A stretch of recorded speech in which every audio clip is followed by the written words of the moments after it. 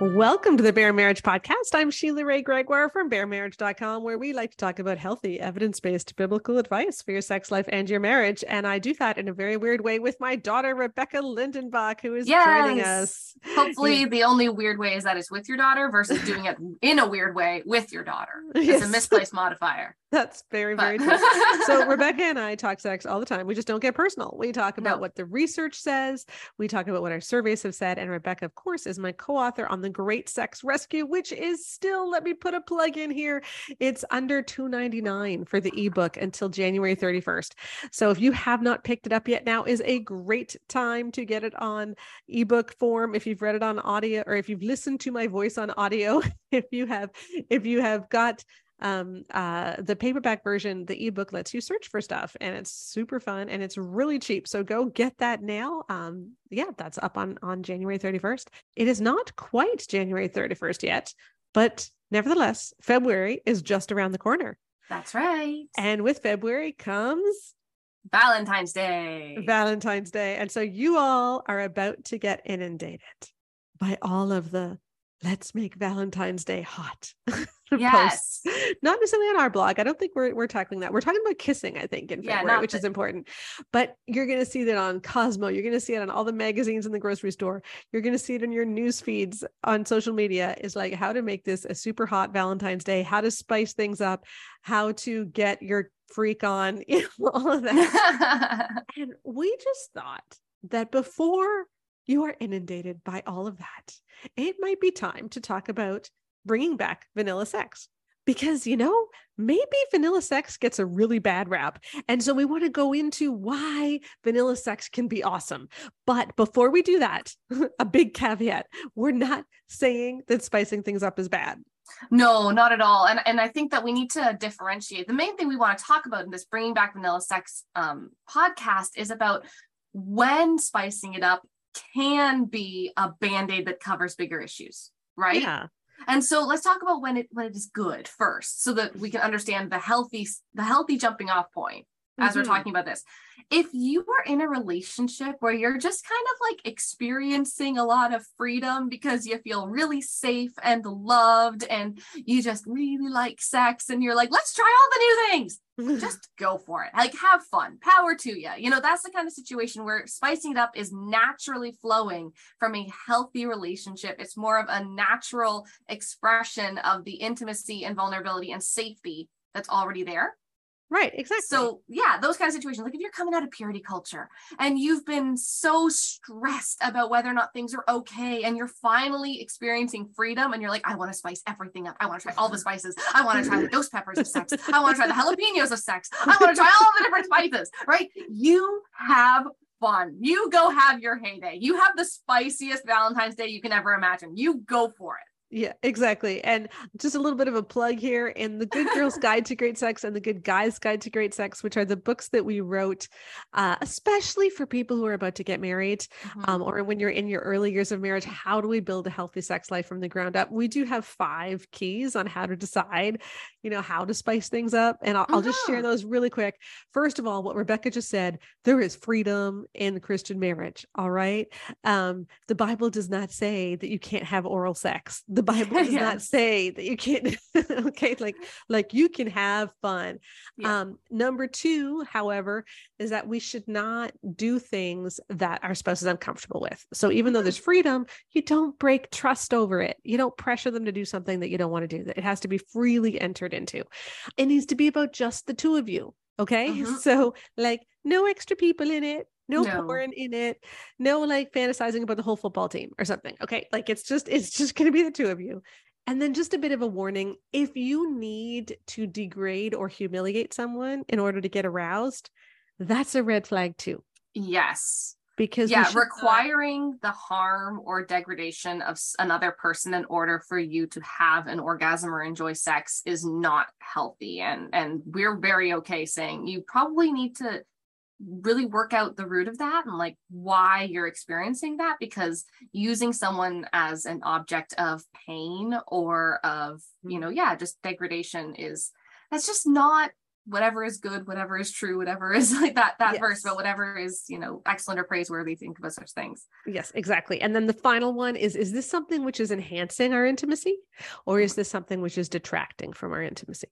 Yeah. So do we feel closer afterwards, or do we not? And so just 5 quick points. And if you want to explore some of those answers a little bit more carefully, do check out The Good Girl's Guide to Great Sex and The Good Guy's Guide to Great Sex, because we've got it all there. Yeah, because we just wanted to start this conversation by explaining when we're like, listen, we are not saying don't spice it up. We're not saying if you want to spice it up, there's something wrong. We're not saying any of that. We wanted to give the context of when spicing it up is a healthy and normal, natural thing to do. And really what it comes down to is play and fun and variety and excitement should be a natural outcropping of the relationship that already exists. Exactly. And I want you to say that again, because this is really our key point. Exactly. I'll try to do it word for word, but I don't know if I'll be able to. Play and fun and excitement and variety should be a natural outcropping of the relationship that already exists. But what we see so often in the advice, especially in Christian circles, about spicing it up or about increasing your variety during sex is, so your marriage is dull. So your relationship has lost its spark. So you're feeling resentment and bitterness towards each other. So you can't communicate anymore. Why not try to spice things up in the bedroom? And that is not the same thing as, hey, we just really like sex and we're in a bit of a specifically sexual rut and we want to bring play back. That's not the same thing as your relationship isn't where you want it to be. So you should go to the bedroom. And the reason that I have a really, really hard time with this messaging is it's the exact opposite of what we tell people before they're married. I know. I find this so ironic because before people are married, what do we tell them? We tell them don't have sex because you can create false intimacy. Like if you have sex before you have the emotional commitment, the safety, the vulnerability, and before you're really truly connected, you can cause false intimacy that makes you look over, like gloss over the other red flags. And so you don't ever actually deal with the root problem. You just have more great sex. Right. And then what happens when you get married? You have root problems, ignore those, just get freaky. So it literally flips. Like the advice is literally the opposite. What do we hear before you're married? Make sure that you communicate so that you have really good connection so that when you get married, your sex life is great. What do we hear once you're married? Have sex so that he'll communicate. Yeah, exactly. Right. Like so we flip all of it as if sex is going to fix everything. And I think this is the essential problem is that we've put the cart before the horse. There's a chicken and egg thing, right? Like what leads to what? And those of you who are familiar with studies will know there's always an issue or it can be really tricky to figure out what is correlation and what is causation. And we had this issue with Great Sex Rescue too, because you know what? High marital satisfaction and high sexual satisfaction tended to go hand in hand. Exactly. So is there one that causes the other, or do they both just move in the same way? And through our focus groups and through looking at some other studies, what we found, and we talk about this in the Great Sex Rescue, is that high marital satisfaction really does lead quite often to high sexual satisfaction, but high sexual satisfaction cannot create high marital satisfaction. Yeah, very unlikely to be able to. It's very unlikely. Yeah. So it's like, this cannot create a great marriage. And often if we are saying that the way that you get a great marriage is in the bedroom by doing all kinds of freaky things and making sure that your spouse is satisfied, you're actually giving the opposite advice. Yeah. And that's exactly the problem is what we do when we say those things is we tell people, in essence, you're just aiming to have enough of an oxytocin boost that you manage not to get divorced until the next orgasm. Like that's in essence how it sounds, right? Like this is the goal. Because if the goal was to actually have good marriages, the advice to a woman who's feeling like she's unheard and unseen and is feeling resentful and bitter towards her husband is not to say, well, have you tried a new position? Yes. Or have you tried role play? Right? Like that's not the answer. The answer is say, well, why do you feel unseen? Why do you feel these things? But so many of these books, the mentality, so many of these messages, the mentality is, you just need to try something new. And then maybe your sex life will get better. But if he's never given her a reason to want to try something new and expect it to feel good, why would she? And we're using a little bit gendered language here, okay? Because we know that there are a lot of women who would really like to spice things up and their husbands are the ones who don't want to. And again, those 5 principles apply. Do not break trust over it. And the more you work on your marriage, the more likely that your spouse will want to play. And so that's important for this conversation. But what we have found is that the emphasis on spicing things up is often given to women.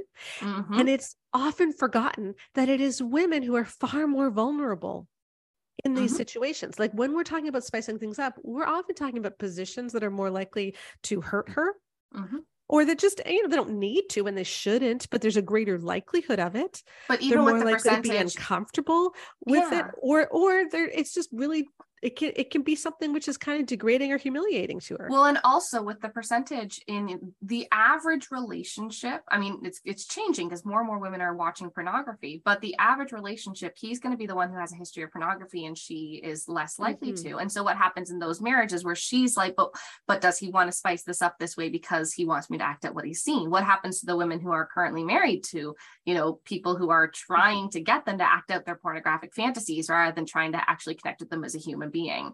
These are the burden is so much higher on women because of how our society and our churches operate. And so that's why we're talking about in a gendered way. Yeah, exactly. And the other thing, of course, which we've talked about a lot, is the orgasm gap. Yes. We're talking about spicing things up, right? And we get this all the time. You know what? He wants different positions. You got to try different positions. Make sure that you do all of these things. And whatever it might be, we're not going to give specifics. You can think of it yourself, whether it's role play or whatever, right? Yeah. But in more than half of marriages, she is not reaching orgasm every time. Yeah, she's not consistently reaching orgasm. No, she can't go into it thinking, yeah, this is going to feel good. She might go into it thinking, I hope this feels good. Or she might, if she's one of the 12% of women who goes into it thinking this will not feel good because it has never felt good. Yeah. And yet we're not telling men you need to give your wife an orgasm. We're telling women you need to spice things up. Yep. And a lot of times, if you're going to keep them happy. And what I find so funny is you hear a lot of these books that do talk about how husbands, like your wife is created to enjoy sex as well. Like there's lots of books that give husbands a lot of advice on how to help their wives have an orgasm, how to help them, have a good time, all that stuff. But the overarching message of the book is still, wives, you're not going to want to do this. And so you gotta sacrifice. You gotta sacrifice. And it's like, I'm going to be very honest. Studies have shown that if a woman enjoys sex and it is orgasmic, it's very unlikely that if the relationship is good and equal and fair, that she will have to be coerced into sex. Yes. Like there's no reason that a woman who is having good sex would not want to have sex unless there's a reason that you should be dealing with that gets in the way of it. But when we talk about all the spicing up in this context of you should spice it up because your husband needs you to, or because you are his only sexual outlet, because he has needs that only you can meet, all this kind of stuff. I just look at it and I'm picturing all the stuff that women already have to do in these books, and all the women who are already having sex like 2 to 3 times a week, who are not orgasming, whose husbands are not able to, who are not willing to take the time to learn how their wives' bodies work.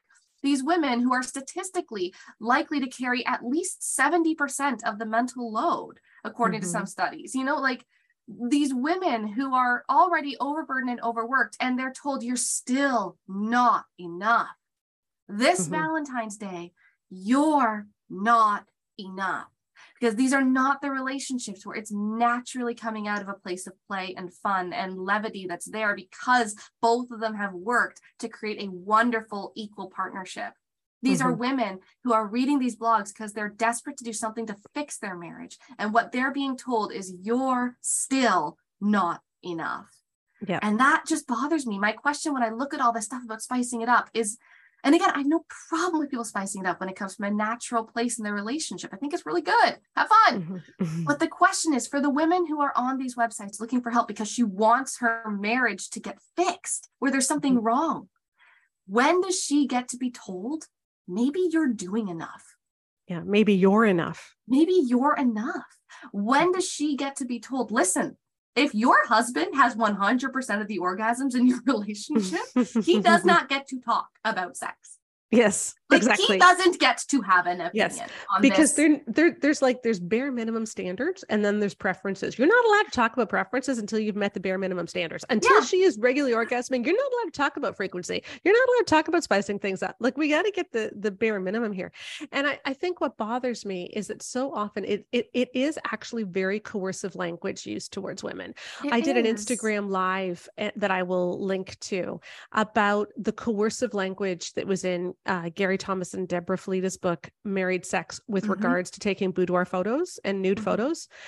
And that book basically pressured women to send nude photos. Basically, it did not basically. It flat out pressured women to send nude photos to their husbands. It gives the impression, and and here's the reason, because then neurologically he will be focused on your nude body instead of other people's nude bodies. So if I don't want my husband to watch porn, I have to be spicier. I need to be spicier. I need to send him nude photos, which we all know can be very dangerous, and revenge porn is a thing. Okay. Yes. So I will link to that Instagram live so that you can read more. I also wrote a post about it. It is really concerning, and we should not have Christian books coercing women into dangerous behavior, but we do. And the reason is so that he won't watch porn. You need to get your freak on. You need to be super hot so that he can keep your man.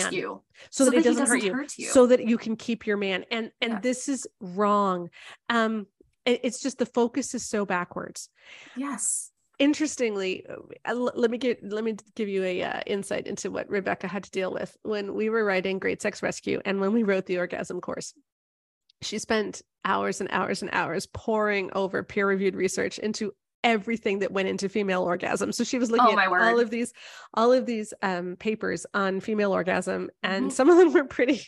Some of them, I will just say, there were some that were very clearly designed by men. I'm just gonna say there are some that were very clearly designed by people who do not have female anatomy, because if they think that's what a female orgasm works like, oh goodness, it was bad.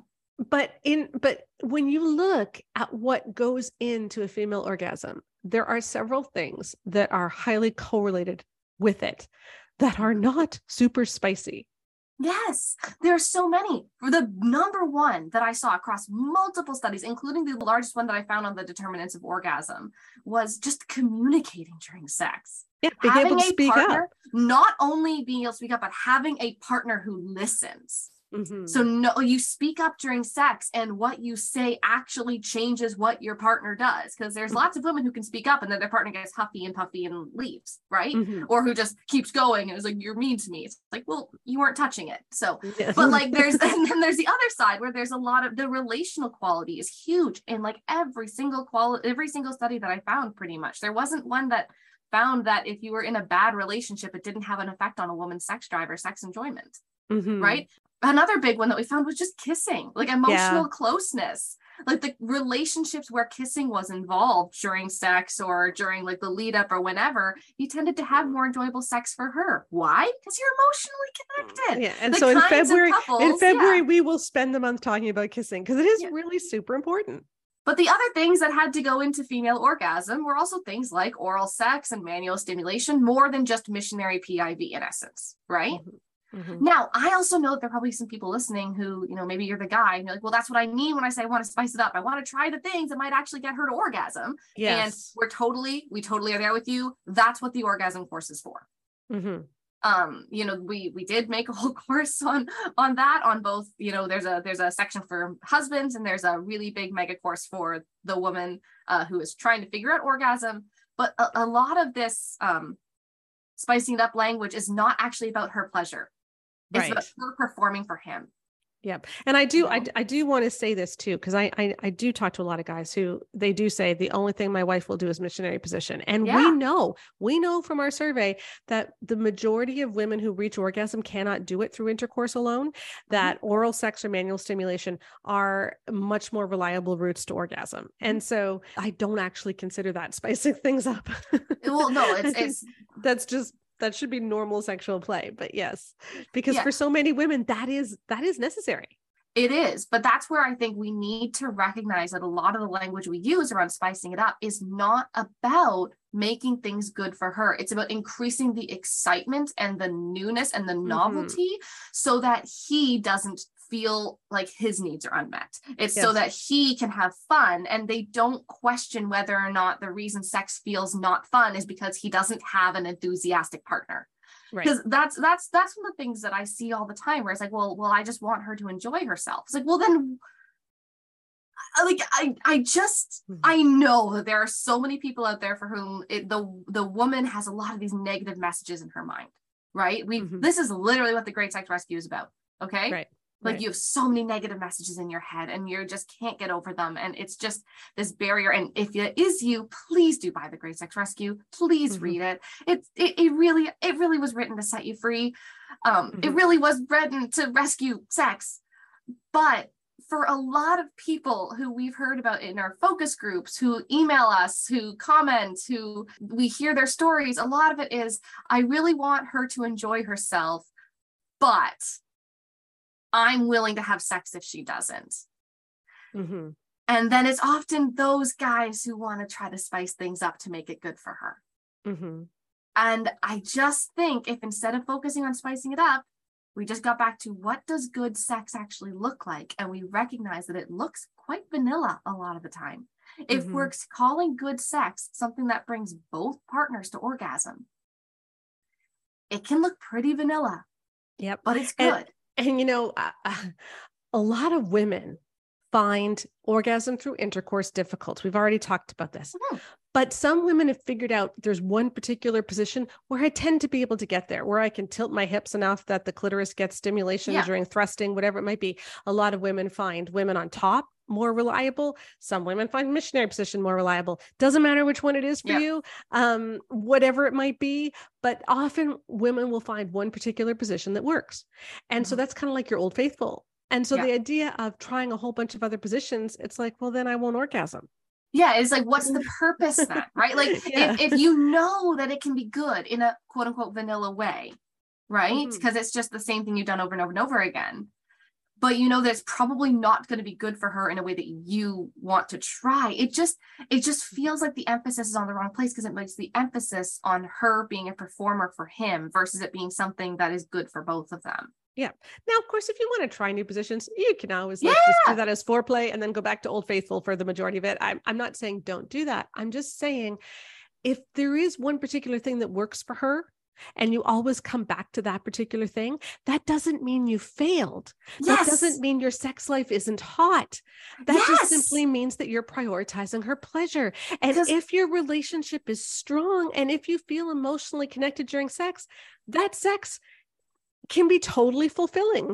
Because I read a lot of these books, like such as I am sorry, I know we talk about it a lot, but it's just such a modern book and it's such a good example. The book Married Sex by Gary Thomas and Deb Fileta. Like when I was reading through it, and I'm sorry if this sounds weird, but the message I got was have hot sex to own the atheists. Right? Where it's like, because we're good Christians, we have to have the hottest sex imaginable. You're not allowed to have a normal sex life because then you're not experiencing what God wants you to have. Whereas like a normal sex life is perfectly fine. Like God is not saying, have they gone up the Scoville scale this time? Like God is not watching you being like, I don't know, you could have gotten a little freaky there, Tammy. Like God is not looking down and being like, you are not hot enough to prove that being a Christian made your marriage better than the atheists. But they have all these examples of like people doing everything naked and a woman who like is so sexually liberated and shares about her orgasms during Bible study group, which I'm like, please don't do that. Please do not. Please don't talk about your latest orgasm in your Bible study group. Please don't. For the love of everything, please don't. That's so uncomfortable and so unnecessary. And it feels very much like our sex lives, which are supposed to be this incredibly personal, private, intimate part of us, they become a performative measure of how much better we are than the world. Right? If the world is able to have porn, we've got to have something better than porn.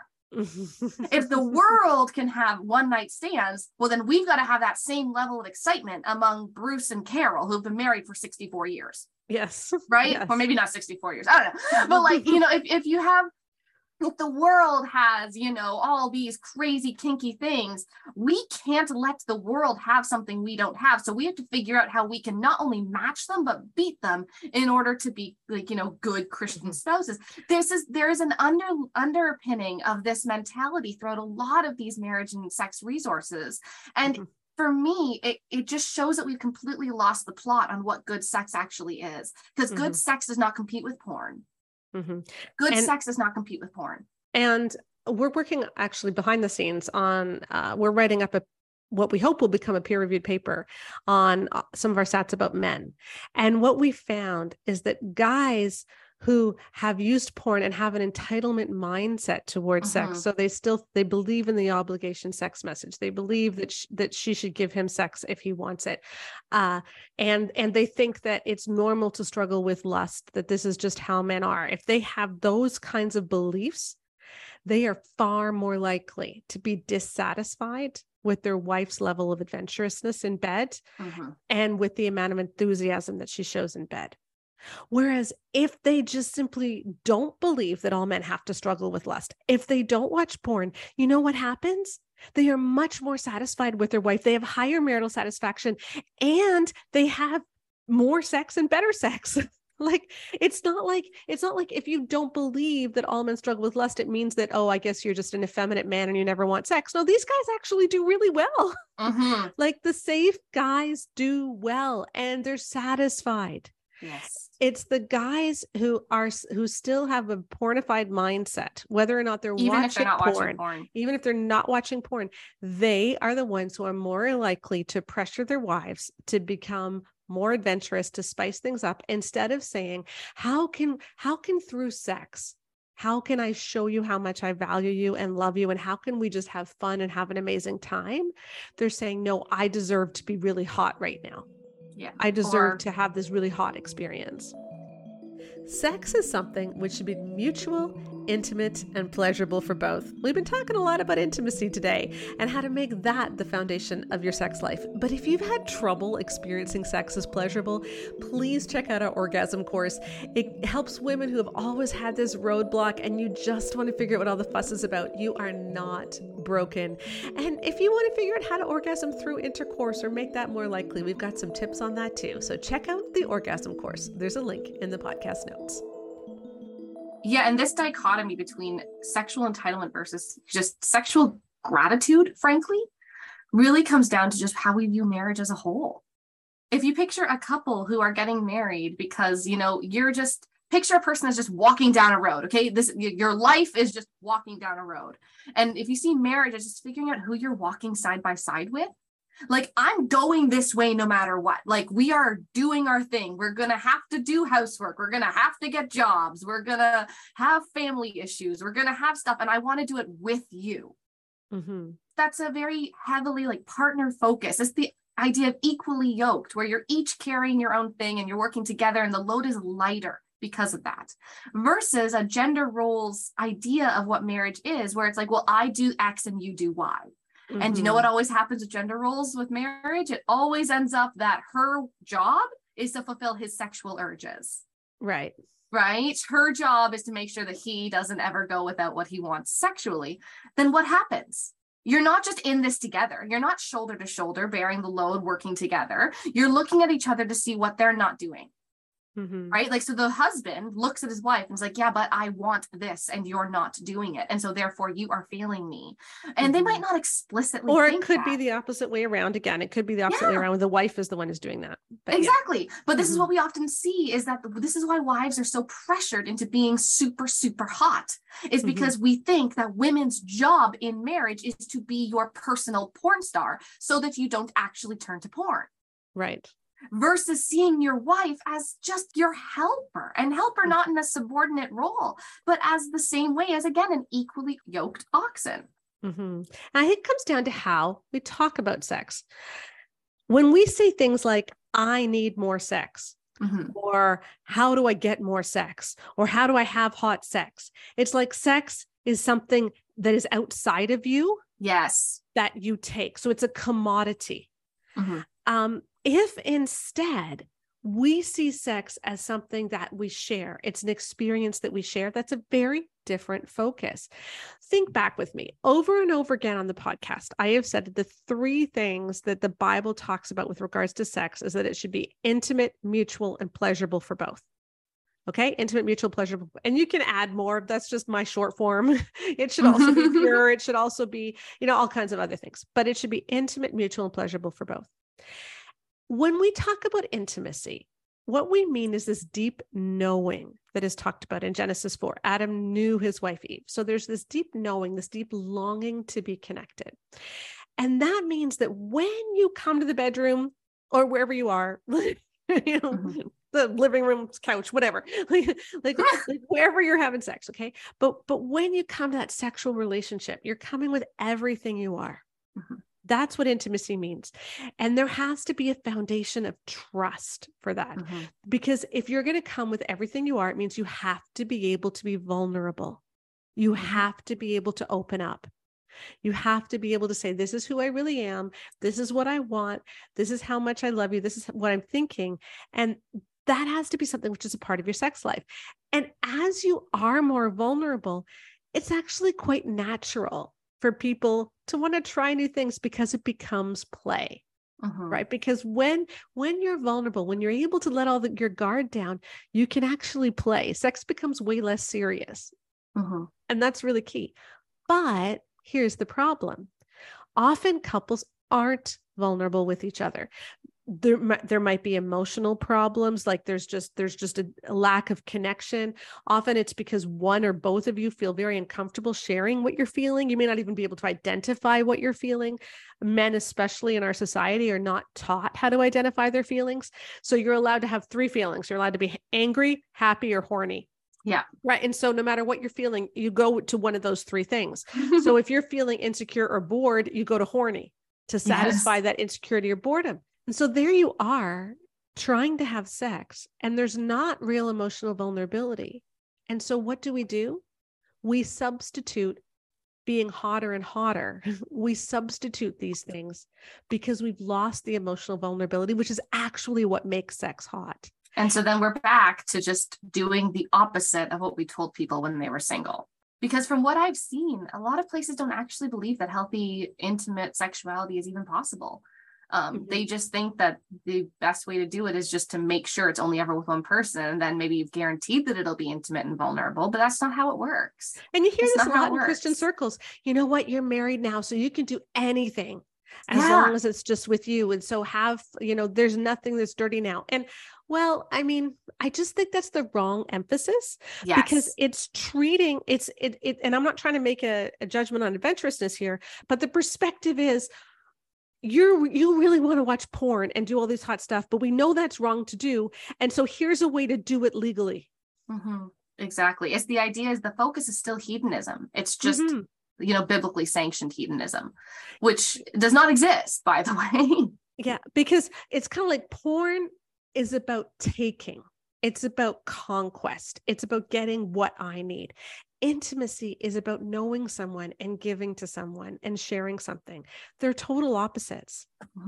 And so if you want to spice things up this Valentine's Day, that's great, but make sure that it's because it's the natural outflowing of the marriage relationship that you already have. Make sure that your vulnerability is not based on some sex toy or some sex action, but is based on your emotional connection. Exactly. Spicing it up should not be about saving a relationship that's falling apart. It should not be about forcing false intimacy. It should not be about having her perform for him so that he is able to stay faithful. None of that. If it's about anything other than just having fun with your best friend. Yeah, because connection is the aphrodisiac. It's not swinging from the chandeliers. That's exactly what Emily Nagoski says too. And come as you are. For people who don't know, come as you are. A big thing that she keeps on saying is that one of the best things about a sex life that's healthy and good and is fulfilling and enjoyable is that you can come to each other with your sleepy hedgehogs. Right? Because what do hedgehogs do when they sleep? They curl up into a little ball. And so all they are is prickles. right? And so you have all these things that are there, and you come together with your insecurities, with your, the ways you've miscommunicated and hurt each other, and you've had to forgive and connect again. And you go to your best friend and you know that they will choose you again and again and again. It's not because you're having to measure up to something. It's just because you have someone who sees you, prickly hedgehogs and all, and says, I want you. I want you with the stretch marks. I want you with the bad hair day. I want you when you're cranky, and I want you when you're happy, because they just want you. And that's what intimacy is about. And so this Valentine's Day, just bring back vanilla sex. Yeah. Because vanilla sex is about you. And you know what? You're enough. You are enough, even if you never spice it up. You are enough. Amen. So let's just turn really quick to a research segment of the week where we look at some peer-reviewed research that speak into this. Yes. So this study was looking to see whether or not women's orgasm rates actually changed how they saw their partner. Okay. So women who are having sex with the dude, if he brings her to orgasm frequently versus if he does not bring her to orgasm, does that change how she actually sees him? Okay. So first of all, it did. Here's what they said. Women tended to rate high orgasm partners as more funny, more attractive, more creative. They had more emotional warmth. They were more faithful. And funnily enough, they also said they smelled better. But additionally, how the sex actually was also very different between the high orgasm and the low orgasm groups. Okay. Women who had high orgasm partners, so partners who consistently brought them to orgasm, they communicated more about sexual positions, and also they got more oral sex. So your high orgasm partners are more likely to really focus on female pleasure. Yep. They're rated on that by their partners, by the way. Okay. So their partners are like, yeah, no, he takes care of me. Okay.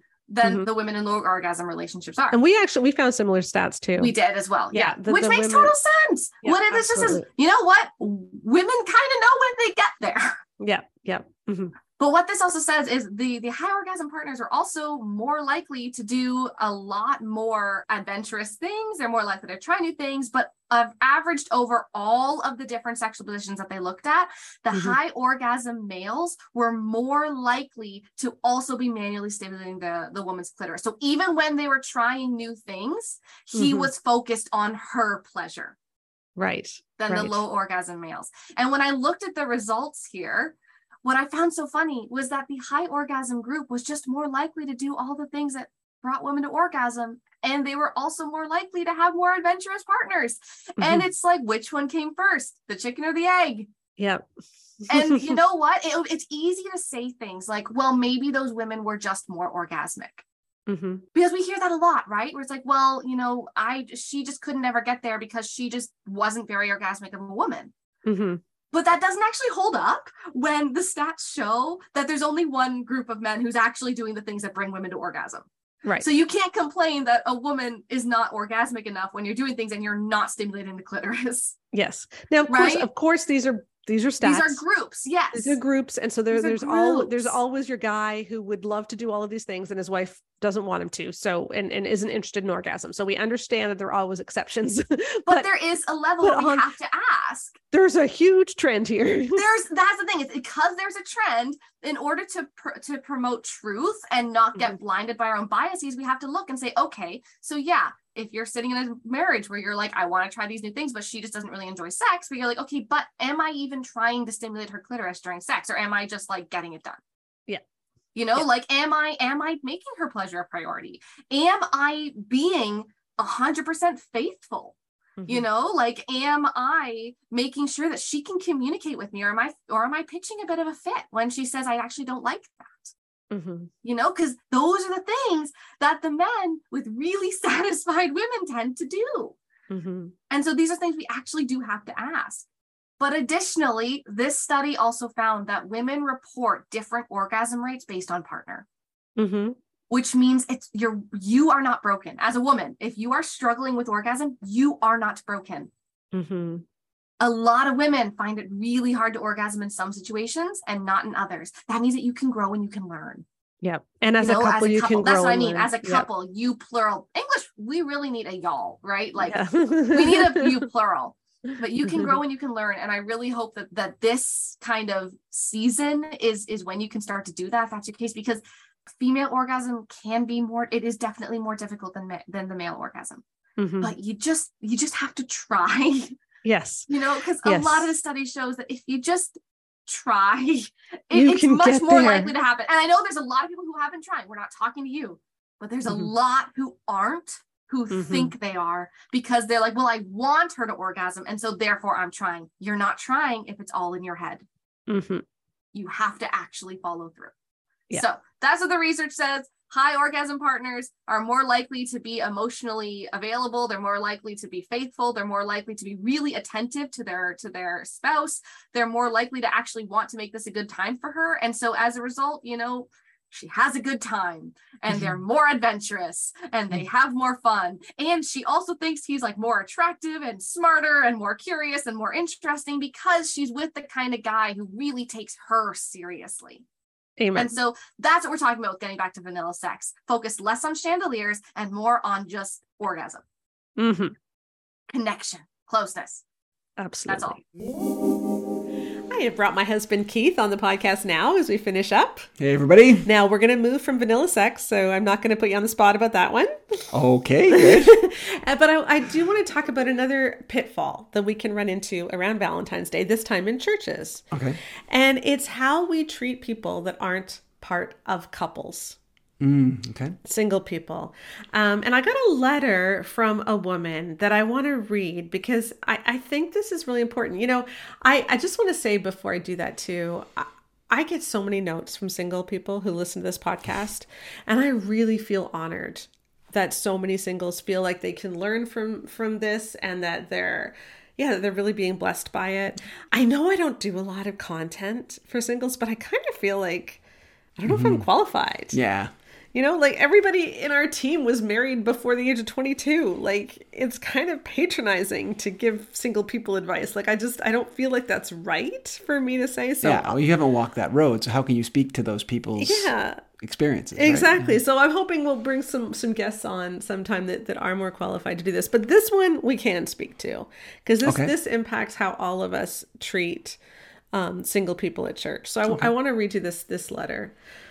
I'm a young widow in my 40s with several children at home. My beloved, amazing, kind, and all things good husband passed away several years ago. Since then, I felt completely and totally abandoned at church. I do have a Bible study group of women that I meet with, but that's where it ends. The only people who sit by me occasionally are a single mom and an older widow friend. I fit into 0 groups offered at the church. When I walk the halls, no one makes eye contact with me, and men literally look away as if talking to me as a now single woman is somehow inherently wrong. One man in particular knew my husband and I well, and if I try to speak to him, if he and his wife are sitting nearby, the awkwardness from him is palpable, and I think it's because his wife feels awkward when I speak to him in her presence. Any invites have stopped from couple friends. My scarlet letter is now a W, and I don't know what I should do. I really think it's the thwarted view of women that has landed me in this place. I realize you focus on marriage, sex, and the roles of men and women and how the evangelical church in general has distorted those, but I believe this issue fits right alongside your teachings, and I'm coming up empty-handed on where to turn. The single mom friend mentioned above and I are talking about forming our own small group, but I think that's just a band-aid, and there's a far greater issue at heart here. I'm struggling as I did not feel demeaned as a woman at my church until my husband died. Maybe I'm wrong to assume this treatment is because I'm a younger woman, but my heart tells me I'm correct and that what I read about in your messages correlates to what I'm feeling. I just find that really sad. Yeah. So here's a woman, she's experienced church as part of a couple and as a single woman, and she's seeing firsthand how totally different it is because she doesn't have a place now when she's not part of a couple. Right. Yeah, and more than that, I mean, people are avoiding her now that she's single. Because she's a threat. Yeah, well, and that's the thing is I wouldn't have believed that. I'll be honest. If people said that I, as a woman, men actually look away from me, I'm a threat to them, I would say, oh, come on, like no one does that really. But hundreds and hundreds and hundreds of women have told you that that's what they experience. So I'm no longer surprised. I mean, like this is just the fruit of the teachings that women are dangers, that women are, going to make you impure as a man. You need to bounce your eyes, that kind of nonsense. That's the fruit of the teaching. This poor woman who's a widow, who, like the Bible says, taking care of widows is like one of our primary roles as Christians, gets ignored because men don't want to be tempted to sin. Yeah. Like, it's crazy. And it's not just the men who are avoiding it. It's like the women feel awkward because the women, like her former friends, feel like she's a threat now to their marriages. Yeah. And now, some of it may be the grief thing. People don't know how to respond when you've lost someone, and that can be awkward too. But I just trust her story that she feels that it's more of an issue with the fact that she's a woman than the grief part of things. Yeah. And that's something we really need to work on, right? Yeah. And I think, her point that invitations have stopped. She used to get invited to people's houses. And that just, it made me think, do we do that? And I think we do. Like, if we're going to invite people over for dinner, if we're going to invite people for a games night, I tend to think about couples. Yeah, generally, yeah. Another couple to invite. And we should probably try and make a concerted effort to be more inclusive. Like, this is a really good reminder for all of us, I think, to think about the people that, may not normally get invited, that often get looked over because they're not part of a couple. And when churches do events and they're so geared to couples, when small groups are all about the couples, because often what churches do is they do the single small groups and they do the couple small groups. I don't think that's good either. Like, let's mix it up. or even just in general, the idea that men and women are separated in the church. Like the like having friendships with the opposite gender is considered, odd in the church, and it's not in other places. Like, I mean, we've talked about in the podcast before, my workplace is predominantly female and I have lots of female colleagues, and there's no weirdness or awkwardness about that. But we've generated this bizarre world inside the evangelical church where having a friendship with a person of the opposite sex is seen as suspect. And that just is crazy. I think that's unfortunate that we've done that. Yeah, and so as we're moving towards Valentine's Day in just a couple of weeks, I just want to encourage the pastors who are listening, the small group leaders, think to yourself, yes, Valentine's Day is a time to celebrate love and marriage, but let's not overlook the people who aren't in those categories, who maybe are single, who have lost, who've been divorced, because they matter too. They matter just as much, and they probably need more help than the couples. Yeah.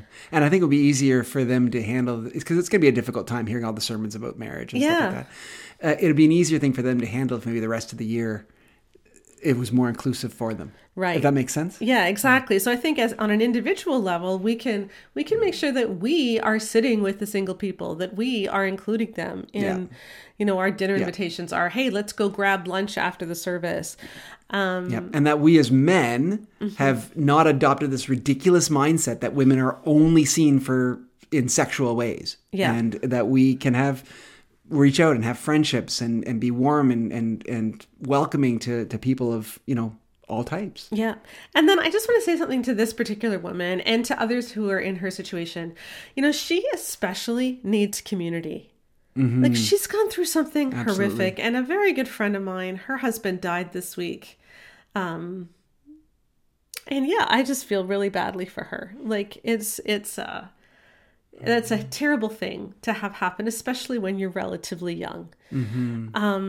And this woman here writing this letter was really young, in her 40s when her husband dealing died. With kids. Yeah, you've got kids, you've got grief, you need community. And she spent decades building into this church, and this church is now not here for her. Yeah. And you do not owe the church your attendance if they are not giving you community. Now, it could be there's other issues. Maybe the kids have a lot of friends, and there could be other things going on. But I just want to remind people, if you are feeling ostracized, if you go into church and you're treated like you're a threat, maybe this isn't the place for you. And it's okay to leave and find somewhere that's healthier.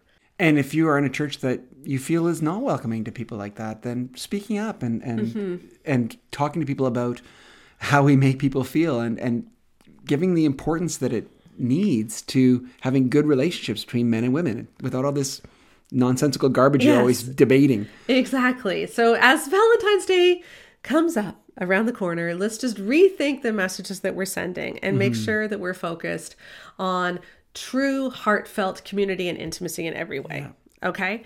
So let's be biblical. Let's be biblical. Look after the widows and their distress. Yes. And those who have never been married too. True. You know, because I think in those days, widow basically meant someone who didn't have anyone to support them, right, and who were alone, and nobody was single then, really. Like everybody would have married. So single people would fit into that. And so people who need support. And that doesn't mean necessarily money, but just, although money is an important part of that too, but community matters. It really does. All right. Well, as we are wrapping up this podcast, it is January 26th, which means you have 5 more days until the huge ebook sale on The Great Sex Rescue is over. So for the month of January, The Great Sex Rescue has been on for just $2.99 on ebook. Amazon even has it lower than that. So please go pick it up. It's an amazing price. And even if you already own it in paperback or you've already heard the audio version, this is a chance to own another copy that you can search for and you can highlight super easily. That's what I was going to say as a little plug. If sometimes I read a book and I'm like, what was that thing she said about this or that? And you can't find it in the book. If you have an electronic version, you can search. Yes, it's and so find the exact quote and, that's where it was, page 112 or whatever. Yeah, exactly. So pick that up. And before we go, I am just going to read one of the most recent reviews that has come in. One woman wrote that this is a must read for both men and women. I have been following one of Sheila's social media pages when I was notified that this book was on sale. This is me notifying you all that this book is on sale. I immediately bought it. I grew up in purity culture and heard men only want one thing, they can't help themselves. Recently, I have questioned how this is perpetuated in Christian circles, yet fruits of the Spirit, such as self-control, seems overlooked. This book is excellent. It clears up misinformation regarding scripture, misinformation of word usage, such as sex and intimacy, shares studies and surveys to prove points and testimonials for illustrations. If you are a Christian, whether you've read other books about sex or not, this is a must read for both men and women. So thank you. Go pick up The Great Sex Rescue.